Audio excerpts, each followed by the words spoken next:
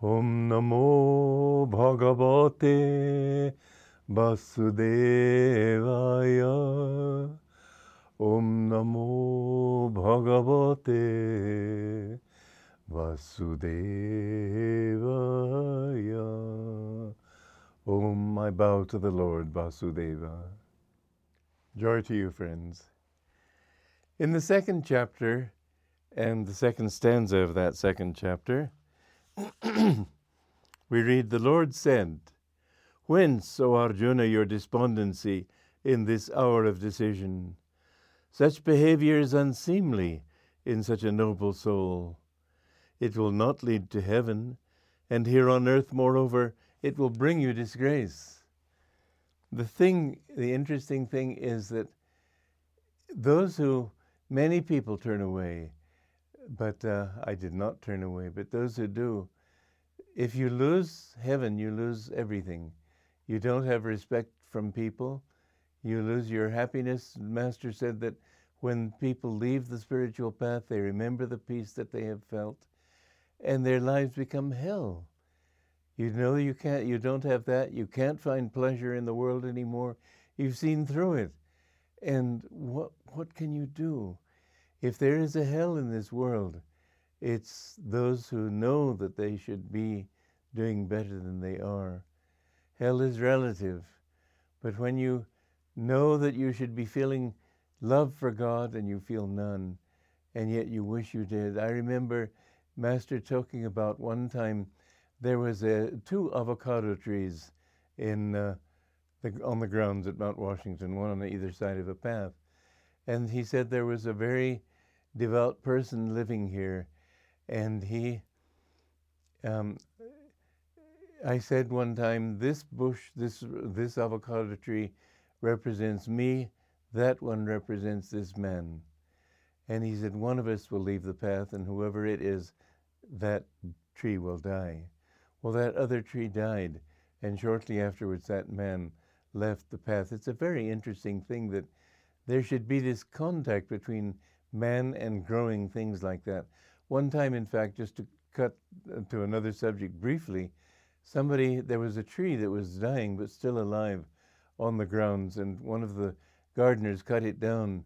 And Master was very sorry about that. He said, "You will see, the death of that tree means the beginning of the end of my own life." I don't understand that, but this is what happened. Anyway, he said this man was very devoted, but he fell owing to a desire for, and then he paused a moment, money. And that pause gave each one of us a chance to think of his own delusion, his own difficulty, and what he was fighting. So I saw that man. I think it was that man. I didn't know, but he told me he had been very devoted, and yet he looked quite unhappy then. When you have peace of mind and you lose it, then you fall into disgrace with yourself, not just with other people. This is the worst of sinning, that you blame yourself. Don't ever say, "I am a sinner." Never say, "I am bad." Say, "I have erred." Say, yes, you must say that. But a better thing to say is, "You erred through me, God," because he's dreaming this whole thing. Master said God likes that. When you give him the blame for what you do, most people would say, "Oh, that would be terrible to do." But no, it's not, because when you give your blame, when you don't blame God, but you give him the responsibility for your mistakes, then you find that you're opening yourself to his grace. The trouble with most people is that when they make a mistake, especially if they're devotees, they sort of, "Oh, I hope you didn't see that, God." Well, of course he saw it. He did it through you. And if you can say, "You were the doer, even of my mistakes," then you will find yourself open more and more to his bliss and his blessings. Many years ago, because our Guru had told us that when we lecture, we should feel that God is talking through us. And I remember one time I was talking in the church in Hollywood, and the church was full. And this was quite a few years after I met him, about 1955 perhaps. Anyway, I thought, well, Master told us that when we speak, we should let God speak through us. So let me just shut up and let him talk through me. Well, I stood there for 2 minutes. If you're ever in a situation where you're lecturing to people and you don't speak for 2 minutes, everybody will think you've frozen with fear. I wasn't frozen at all. I was just comfortably waiting for God to say something. A friend of mine in the audience was just perspiring, thinking I had frozen.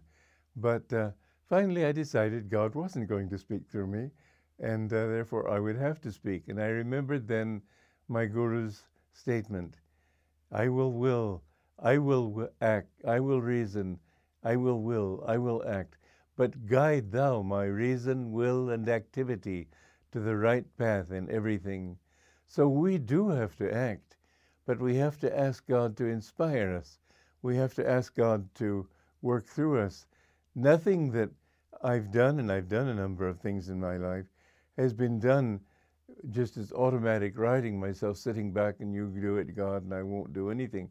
I've had to act, but at the same time, I've acted with a feeling of an actual flow. The more you try to tune into His blessings and guidance, the more you feel that flow happening, so that you really don't need to worry. When I began these shows, 41 shows ago it was, I had no idea what I was going to do. For months I had planned to do something for the television or for internet or something on the Bhagavad Gita, and I had no idea how to do it. And I kept thinking I ought to prepare, I ought to think, I ought to plan for this thing. It just wouldn't come. God wouldn't let me think about it. And then when the moment came, I didn't have to think, there it was. I have seen this happen again and again. When you let God do everything, when you let Him be the doer of everything, you find more and more your life becomes purified. It becomes rightly directed. You don't have to worry about being a sinner or anything. You're a child of God. You belong to Him. And everything that you do that is not of Him, if you open yourself to Him, He will purify you. You can't purify yourself. Before I met my Guru, it was such a job just trying to correct one fault. I realized I needed help. And that's why I came to Yogananda. Sometimes people have said to me, do you have to have a guru? My answer is, no, you don't at all. Forget the whole idea. But if ever you want God, and if ever you reach the point of realizing how helpless you are to change and uplift yourself, then you do need a guru. So I realized that I was just absolutely desperate. By the time I met my guru, I remember I was sitting in the same room and I had said to him, I want to be your disciple. And he spent a half an hour just sort of looking into my karma and seeing. But in my mind, I was thinking, you have to accept me. You have to accept me. I can't say it outwardly or I just weep, but you must. I was like an overripe fruit. I was desperate. And thank God he saw that desperation and he accepted me immediately. But anyway, remember, this battle is there. And, well, we'll go on talking about it in the next talks. Joy to you.